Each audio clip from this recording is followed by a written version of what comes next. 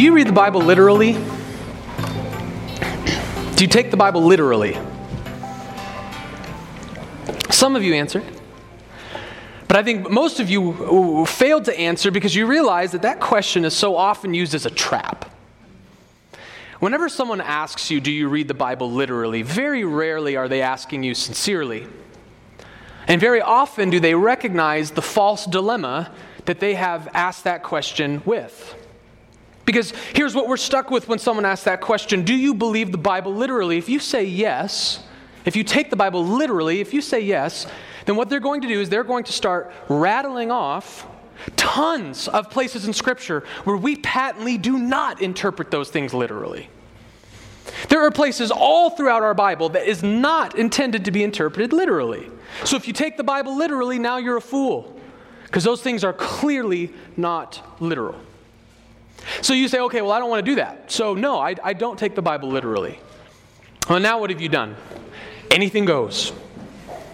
I believe whatever I want to believe. I can say I'm a Christian and make this Bible say whatever I want to say. And if you start opening it up and saying, well, it technically says this and says this, whoa, why are you being so literal? You see, it's a trap. That's why you'll find many different theologians. I'm sure you've probably maybe at one time listened to a theologian who's tried to give you some kind of replacement answer. They'll say things like, well, I read the Bible as it is, as it presents itself to me. All right, I take the Bible at face value, right? We come up with different answers to try to get around the dichotomy that's been presented. Well, this question of how we read the Bible, how we interpret the Bible, is important for us given Paul's next argument in Galatians chapter 4. So we're going to discuss at a very, very basic, simple level this issue of hermeneutics, which is the study of biblical interpretation. Everyone in this room, whether you have ever thought about it before or not, has a hermeneutical grid.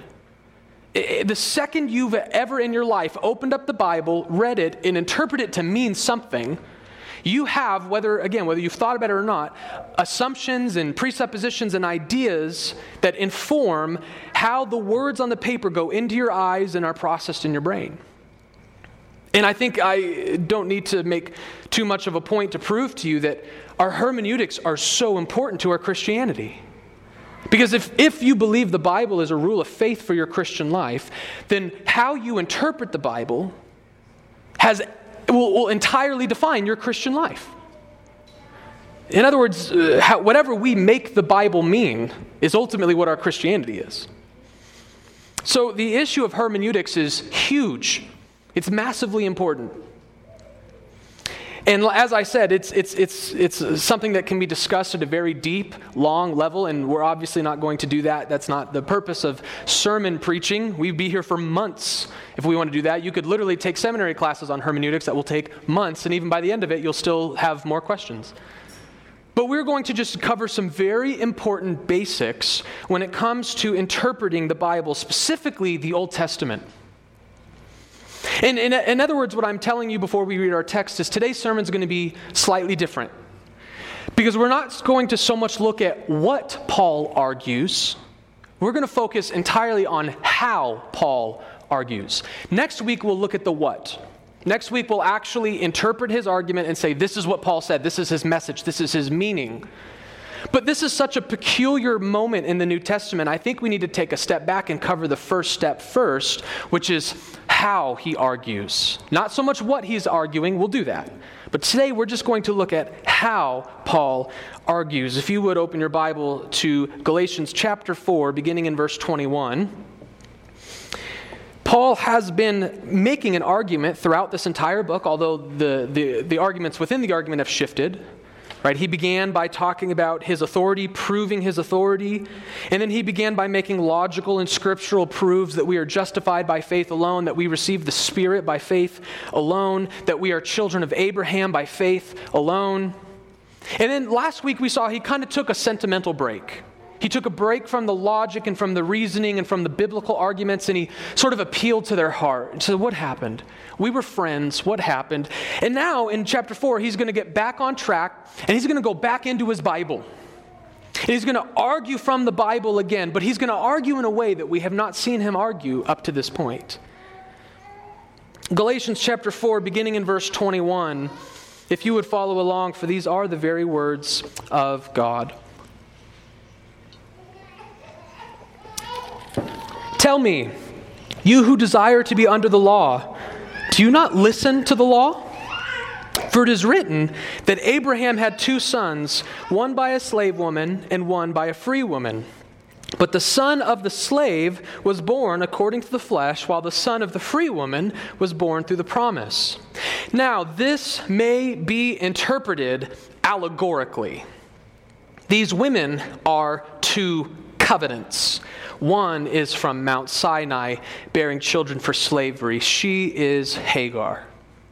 We will stop there, and we will let Paul finish his argument next week. But I want you to notice he begins in verse 21 by saying those who desire to be justified by the law, those who would seek to put Jew and Gentile back under the law, Paul says, I have a question for you. Do you even read that law you care so much about? Do you even interpret it? Do you even know it? Do you even know what it says? Because if you did know what it said, you would believe my point. You would believe in my gospel. So he takes them to the Old Testament. He takes them into their Bibles. And he doesn't go to some random, obscure passage. He doesn't go to some passage that's not even under discussion. We've been talking throughout a good portion of this letter about the issue of Abraham and his descendants. That's been one of the primary themes of Galatians. How is it that we become children of Abraham? So what text does he go to? He goes to Genesis and he goes to the story of Abraham and his children and the promise. So it's the relevant passage in the debate. It's probably a passage that the Judaizers were utilizing for their own purposes. He goes to the Old Testament, he goes to the passage at hand, but what does he do with it? He tells them the reason you fail to understand this is because you're not reading it the right way. It's meant to be read, as the ESV says, allegorically. Or if you have a different translation, sometimes it'll say something a little bit more broad, like figuratively, or symbolically, or typologically. But the point is that let's look for a minute at how Paul argues. He takes them to the Bible and he stays in the Bible. He doesn't go outside of the Bible, but notice he implies a reading that essentially seems to indicate there's something not on the surface that is actually there. There's something that just a straight literal reading of the passage won't give you, but you need to see it. Paul argues from the Old Testament in an allegorical sense. He utilizes an allegorical reading. Now, the word allegory has kind of narrowed its definition over time. The word that Paul used would have been a very broad use. Anything from allegory to typology to symbolically to spiritual. All of these words would sort of encompass what Paul is communicating. Again, it's basically a non-literal reading of the text.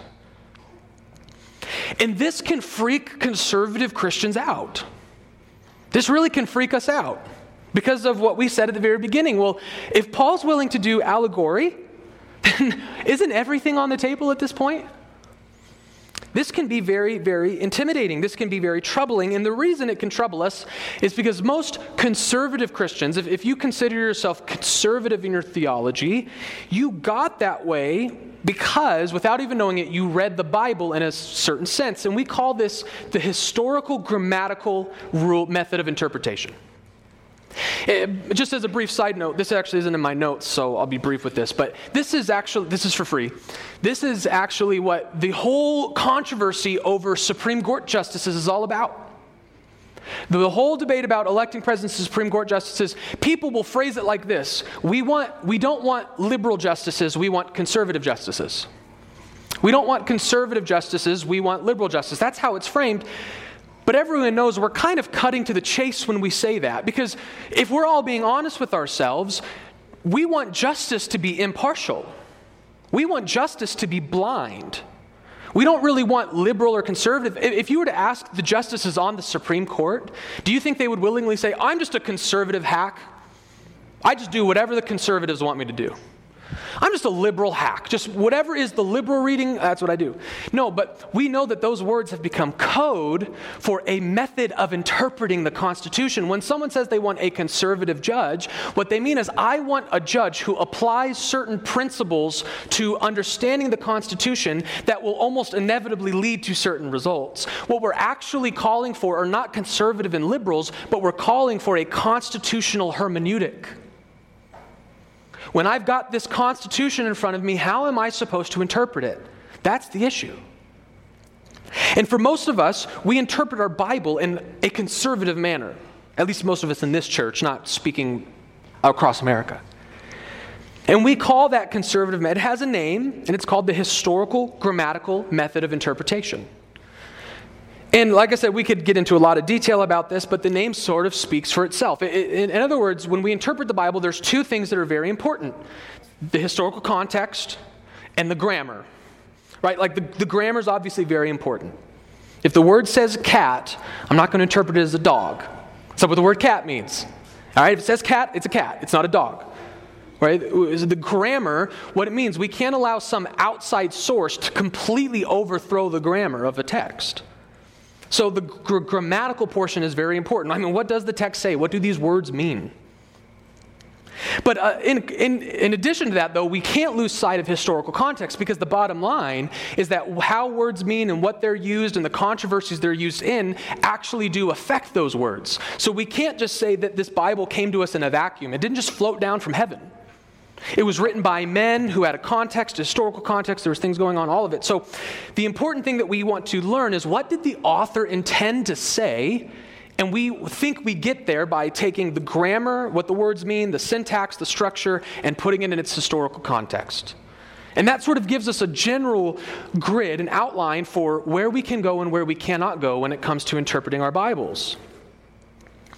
But what you'll find interesting is, even among theologians who will openly say, I interpret the Bible according to the historical grammatical interpretive method, you will still find debate even within that method as to how it is to be applied. And this is, by the way, the primary reason why we have dispensationalists and covenant theologians and new covenant theologians.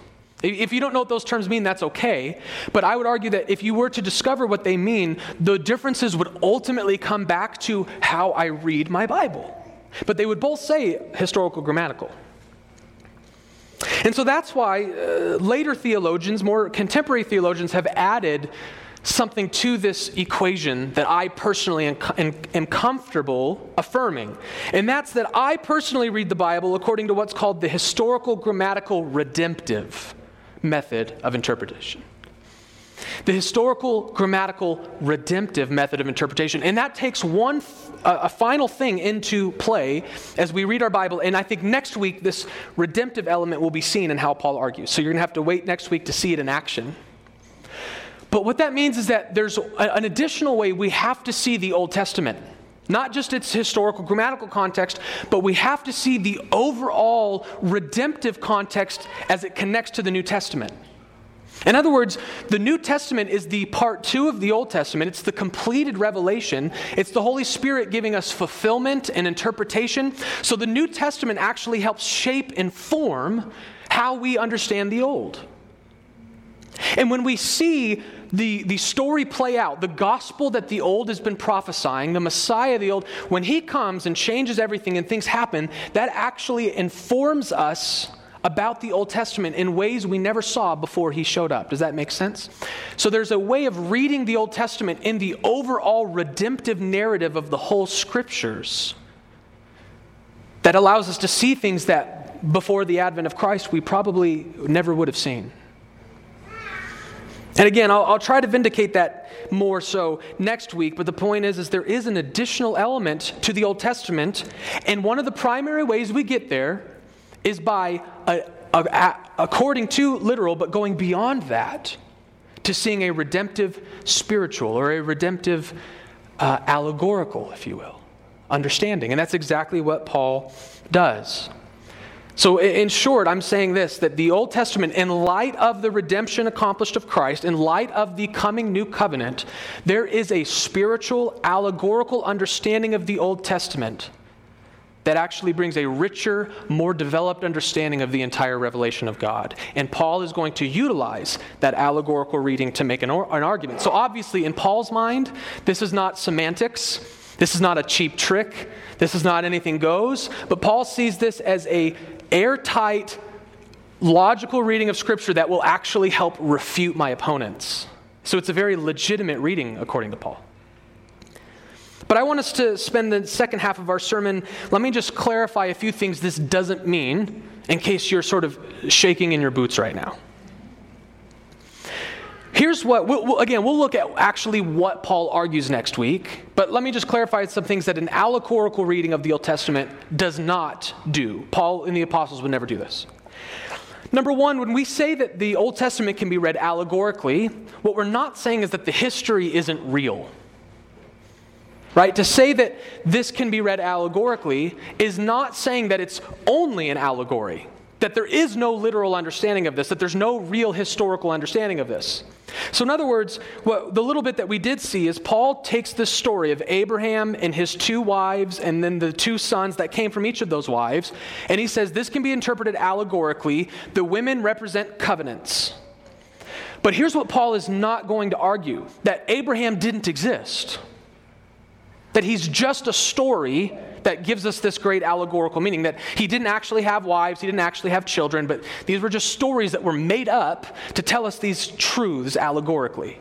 Right? In other words, the Old Testament is not like the Chronicles of Narnia. In case I don't mean to spoil or burst your bubble, but I just want you to know Chronicles of Narnia didn't actually happen. It didn't actually exist. There was no lion. There's no magic wardrobe that takes you to a place. It didn't actually happen, but we know that that story was made up to communicate the Christian story. So the Chronicles of Narnia is like an allegorical Christian story. That's not what Paul is claiming about the Old Testament. That it's just a bunch of made-up, non-true stories that teach us some great spiritual truth. So an allegorical reading doesn't cause us to reject literal reading. It's additional. It's an additional understanding. But clearly throughout the entire book of Galatians, the idea that what happened in Genesis was literal, real history, reliable, real history, is very important to Paul's ultimate argument. So again, we're not turning the entire Old Testament into fables and myths and fairy tales. It's real, historical, reliable, inerrant, infallible history with a literal understanding, but there are additional spiritual, typological understandings that are also present in the text. So Paul is not saying that it is only allegory. But here's another thing that would be reading too much into Paul's argument. It would also not be appropriate to assume that Paul is saying that everything is allegorical. That every single word in every single book of Scripture can be read allegorically. In other words, the fact that Paul tells them, by the way, this needs to be read allegorically, implies that they're all under the assumption that that's not how you normally read the text. Right? The assumption is that the historical, grammatical, we're just going to interpret things literally at face value, and then Paul will occasionally say, oh, by the way, there's a spiritual meaning here. In other words, when Paul wrote Galatians and he gave it to them, to the churches, he was not expecting them to read the book of Galatians allegorically. Right? In other words, they didn't get to what we call Galatians 3:1, which says, "Oh, foolish Galatians, who has bewitched you?" And they go, okay, so what does foolishness represent? And this says Galatians, but that's not literal. Paul doesn't want us to read our Bible literally. He's not literally talking about literal, real Galatians. So what could the region of Galatia represent? Paul assumes Galatians would not be read allegorically. So what we are not saying is that the whole Bible is just this one big allegory. That would be reading far too much into what Paul actually wrote. Paul just simply took one historical narrative and says there is a spiritual meaning to this. That doesn't necessarily give us license to assume the whole thing should be read allegorically, that the New Testament it's all just allegory. That's not the argument Paul makes. So he's not saying the history isn't real. He's not saying there's no literal meaning to these words. He's not saying that everything is allegory. And third, and this is probably the most important one, and this is the one that we don't have time to exhaust every avenue of discussion. But it would also be reading too much into Paul's interpretive method to say this, that all allegorical interpretations are valid. Just because Paul utilized a spiritual reading of the Old Testament does not mean that every time someone claims to read the Old Testament spiritually, they've done a good job at it. I guess another way of saying this is that all good things can be abused. There are lots of things in life, abstract, material things, that in and of themselves are not bad. They can be used for good or they can be used for bad. And that's the spiritual allegorical reading. That's there. Paul sees it in the text. It's there. It's a good thing. But that doesn't imply that people can't abuse that and start just wildly going off course and making the Bible say whatever they want it to say. That does exist, and it happens. And the fact that Paul utilized this kind of argument doesn't justify every attempt. There have been many, many times throughout church history where spiritual or allegorical interpretations have been presented that I myself would disagree with and many other people throughout church history disagreed with. This was especially prominent in many of the church fathers, especially those who came after a man called Origen. Origen was a church father, although some people don't like to call him a church father because he eventually actually abandoned the faith. But while he was professing Christianity, he was very influential on the faith, whether we like it or not. But he highly emphasized an allegorical reading of the Old Testament. But if you were to actually read most of Origen's writings, I think you would find, I don't know, I don't think that's what that was actually intending to say.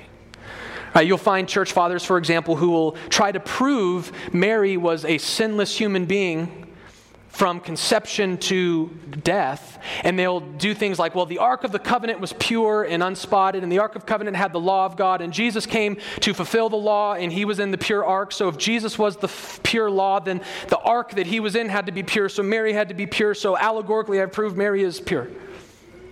I would disagree with that on other grounds. So the point that I'm making is, no, Paul is not saying, okay, free for all. The Bible gets to mean whatever you want it to mean. And again, we could discuss, well, where are those boundaries? And that's where the big debate is. But we can at least agree with this broad principle that there is a spiritual redemptive element to our Old Testament. Paul argues that. We have to see it. But at the same time, that doesn't mean that whatever we want goes. We can debate over where the boundaries are, but we need to begin by agreeing there are boundaries. And this has actually led some contemporary theologians to really overcorrect, and you'll find things. This is actually something I really believed for a long time, but was challenged by this text to reject, which is that, okay, there is an allegorical reading of the Old Testament, but because I'm not infallible, and because it's easy for me to just do whatever I want with it, I don't have the permission to read it that way. So there are people who say, we don't have the ability to do this on our own. Because again, where do you draw the line? Where do you draw those lines? So the only way I'm going to affirm an allegorical reading of Scripture is where the New Testament tells me to. So I'll affirm what Paul says next week. I'll affirm that. And the book of Hebrews talks about the whole law is types and shadows for the coming of Christ. So the Levitical sacrificial system was ultimately about Jesus. And so I can confidently say that because Hebrews tells me that. So again, the argument is that unless the New Testament tells me where to find the symbolism, where to find the spirituality, where to find the allegory, I'm not going to try to go there myself. And admittedly, that has a lot of advantages. That makes life very simple. It makes life easier. But I don't actually think the text tells us to do that. And here's why. Look again at verse 21. Tell me, you who desire to be under the law, do you not listen to the law? Paul does not think that he's giving these people some special revelation that they had no access to before he started speaking. Paul is holding these people accountable to have already seen this before he grabbed them by the hand and walked them through. Right? Why would he hold them accountable for something that they could not possibly have seen until he gave them this brand new revelation? Well, and what he's saying isn't even truly revelation, right? It's the text. He's saying, what I'm telling you is in the text. It's right there. Just read the law. Just read it. This isn't new revelation that came down from the sky. This isn't something that they weren't able to do. And Paul's saying, you should have understood this already. So I think Paul holds us accountable to seeing how the Old Testament, allegorically, spiritually, typologically, whatever word you want to use, the Old Testament has a meaning beyond its literal meaning that points us to Christ, that points us to the New Covenant, it points us to things, and I think Paul holds us accountable to find those. Even in the places where he doesn't explicitly walk our hands through. So this is something that we can do on our own. And so let me just conclude with some boundaries, some important things to remember. Number one, it's important that as we do this, as we do want to take our cues from the apostles. Again, we don't have to, we can go into texts they never went into and find what's important there, but we want them to lead the way in showing us how to do it. We want their help and their aid, and I would argue that these are things I can confidently say when you study the big enterprise, that is how the apostles utilized the Old Testament. By the way, just so you know how fun and exciting and complex this is, D.A. Carson edited a book with some other theologians that take every case the Old Testament is quoted in the New, and they sort of examine how it's used. And I'm pretty sure, I don't know, Jesse, you have that book. It's over 1,000 pages long, right? I mean, the thing is just massive. So this is a big thing. Like I said, we're just skimming the surface, but I can confidently say, after studying the Bible as long as I have been, these are things that I can tell you the apostles would never give us permission to do. And the first one is we should never be comfortable sort of taking things outside of Scripture, things that we've determined from outside of Scripture, and then forcing them into the text, right? What does Paul say he's found? Paul didn't say, I had some new revelation from an angel, and now I'm going to go look for it in the Bible. Paul didn't say, I was doing some studies in the Greek philosophers, and they made a point I couldn't argue with, so I took the Greek philosophers and said, okay, well, how can I make the Bible speak this truth? Paul is not taking outside truths and showing us how, oh, look, the world was right. No, he's getting it from the text. Do you not listen to the law? Have you not been reading your Bibles? This is from the text. So we're making the text make sense of itself. We're making the Old Testament and the New Testament fit together. We're not imposing outside sources into it. That's not what Paul does. Related to that, but slightly different, is I'm going to argue, if you were to study all these cases, that the Old Testament, the allegorical, spiritual, typological reading of the Old Testament is always focused on new covenant gospel realities, not your personal circumstances. In other words, we want to read Christ, the gospel, and new covenant realities in the Old Testament. We don't want to read you into the Old Testament. I've got news, and I hope it doesn't hurt your feelings, but it might, okay? So brace yourselves. The Old Testament is not about you. It's not about you.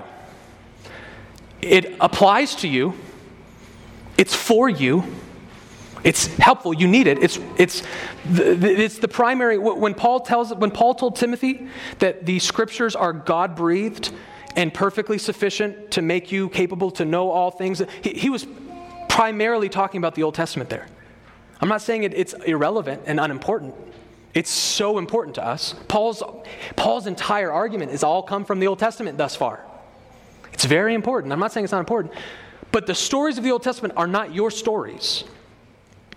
And here's why I say that, because we have found in contemporary Christianity a great deal of narcissism when it comes to Bible interpretation and Bible preaching. It's incredible how often we try to make the Bible about me. We read ourselves and our personal circumstances in the text. That's not the kind of allegory that you ever find the apostles doing. Let me just give you the two most famous examples. This is done on a weekly basis in many, many churches. So these are just two. I can give you literally hundreds of examples if you'd like. Let me just give you two very popular ones. You might have a pastor open up to, Joshua and talk about how Joshua had to lead the people that Moses was not able to go in the promised land. Moses dies, so Joshua is the new leader, and he has to lead the people across the Jordan River and into the promised land. So what's the allegorical reading of that? Well, here's what it is. There was someone in your life who was holding you back, like Moses was holding back Joshua. But God is providentially, miraculously, He is going to take care of that enemy in your life, and He is going to give you the freedom and the power now to cross whatever it is that's holding you back from your destiny. So your promised land is that job promotion you've been hoping for. And the Jordan River are all those naysayers who tell you you're unqualified, you're not enough. But let me tell you right now, Joshua was given power by God to cross those naysayers, to cross that Jordan River and get his job promotion, enter into the destiny God has given him. You see, the Jordan River is not an analogy for whatever's holding you back personally. The promised land is not a spiritual metaphor of whatever it is you want. That's reading yourself into the text. But it's not about you. Or the more famous one is David and Goliath, right? You're David. Who are the Goliaths? What's the Goliath in your life that you need to destroy? And the rocks then symbolize whatever means you would use to destroy that Goliath. So whatever it is you're hoping for, there's a Goliath in front of it, and you need to use whatever God has given you to fling it at that Goliath. You get the point. That is an allegorical reading of the Old Testament, but I would argue it's an inappropriate one. David and Goliath is not about my job promotion. Crossing the Jordan River is not about having children. Fulfilling whatever desire I want to fulfill. You will never see the apostles interpret the Old Testament that way. There's a specific person in the Galatian churches who has cancer, and Paul promises him, you're going to overcome your cancer because I can prove it because David overcame his Goliath. Cancer is your Goliath, Demetrius. He never does that. So we need to avoid finding personal truths and personal circumstances in the Old Testament. Read the Bible with humility. It's not about you.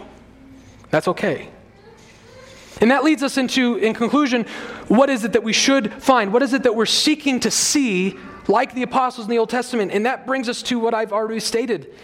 We're looking primarily for new covenant realities, specifically Christ and his gospel and his church. How does the Old Testament point us and reveal to us these things we already know in the New Testament? We are looking for Christ in those scriptures, not job promotions. We are looking for the gospel in those scriptures, not overcoming ailments. We are looking for the fulfillment of promises, the coming of the kingdom, the expanse of the church, the inclusion of the Gentiles. All of these great new covenant realities are what we're searching for in the Old. In other words, we're asking the question, how does this narrative in the Old Testament point me and fix my eyes on Christ? And by the way, we have good reason to do that. Turn in your Bibles to Luke chapter 24.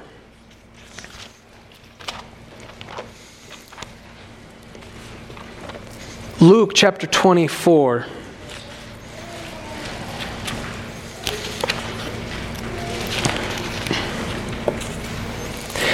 While you turn there, we're going to look at two different passages and then we'll be done. Let me set the stage for you if I can. Jesus has already been crucified and he's already resurrected, but his resurrection hasn't been made public yet. So the believers don't know that Jesus is resurrected. And some of his disciples are walking on the road to Emmaus. So there's this road that led to the town called Emmaus, and they're on that road trying to go to Emmaus. And Jesus, the resurrected Christ, he approaches them, but he miraculously blinds them from understanding who he is. So they're talking to the resurrected Christ, but they think they're just talking to some stranger. And then Jesus opens their eyes miraculously and gets them to see, and then he rebukes them for their discouragement. He rebukes them for their sadness because he expected them to know what should have happened. They should have been anticipating a resurrection. And what's the basis upon which Jesus would hold them to know the future? That's what he rebukes them for, that they should have known the future. You should have known this was going to happen. What could Jesus possibly have held them accountable to? Look at what he says in verse 25.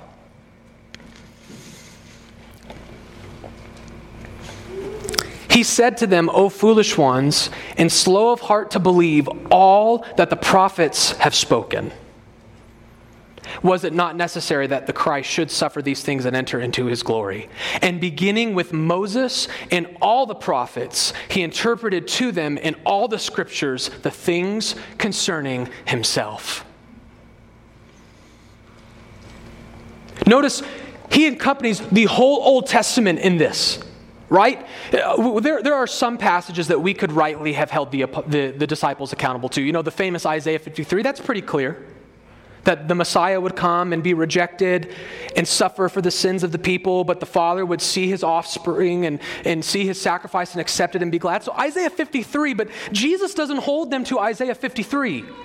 He holds them to the entire prophetic witness, and he even starts with Moses and the prophets. By the way, that was an expression to cover the whole Old Testament. Jesus says, you should have known who I am based on not Isaiah 53, but the entire Bible. The entire Bible is about Jesus. Now, you'll go through the Bible and you won't see any explicit reference to the name Jesus.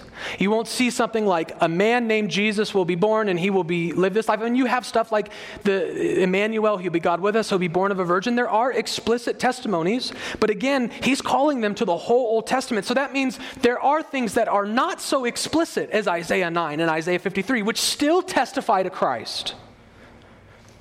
By the way, he does this again. After this encounter, he then meets with the whole group of the disciples. This was a small group. He meets with the whole group later on, and look at what he says in verse 44 after he appears to all of the disciples. Then he said to them, "These are my words that I spoke to you while I was still with you, that everything written about me in the law of Moses and the prophets and the Psalms must be fulfilled." Then he opened their minds to understand the scriptures. And he said to them, "Thus it is written that the Christ should suffer and on the third day rise from the dead, and that repentance for the forgiveness of sins should be proclaimed in his name to all nations beginning from Jerusalem." By the way, earlier on, the disciples, after Jesus did this to them, they have this phrase in Luke's testimony, "Did not our hearts burn within us?" When he opened our minds to the scripture. So what does all this tell us? It tells us a few things. Number one, it tells us that the disciples did not truly understand the Old Testament because he had to open their minds. They knew the book. They've been studying it their whole life. They've been reading it their whole life. Yet Jesus still had to give them an understanding. So again, it tells us that a historical, grammatical, literal interpretation isn't just enough because they had that. But there's more to it now that Jesus had to miraculously and mercifully open their eyes to see. But it also tells us what? That the entire Old Testament is ultimately about what? Jesus. And it's everywhere. It's in the first 5 books of Moses. It's in the Psalms. It's in the prophets. It's all over the place. He's very explicit. Jesus is what the whole Old Testament is about. And we need to see it. We need to find it. That's our job. And it can be abused and it can go wrong. And we debate and we work with each other to get it. But we need to be able to find Christ in all of Scripture. And again, the last thing I'll say just as a way of reminder, notice what does Jesus tell them they should have known? That they were going to overcome their cancer? That they were going to finally find the woman of their dreams? No, Jesus' summary of the Old Testament prophetic witness in verse 46, that Christ should suffer, die, raise, repentance for forgiveness, the proclamation of the gospel, the nations coming to the Lord. That's what I'm looking for in the Old Testament. That's what we're looking for. We're looking for redemption, gospel truths, messianic truths. We want to see Christ and the gospel in the Old Testament. And I would submit to you that when we do this correctly,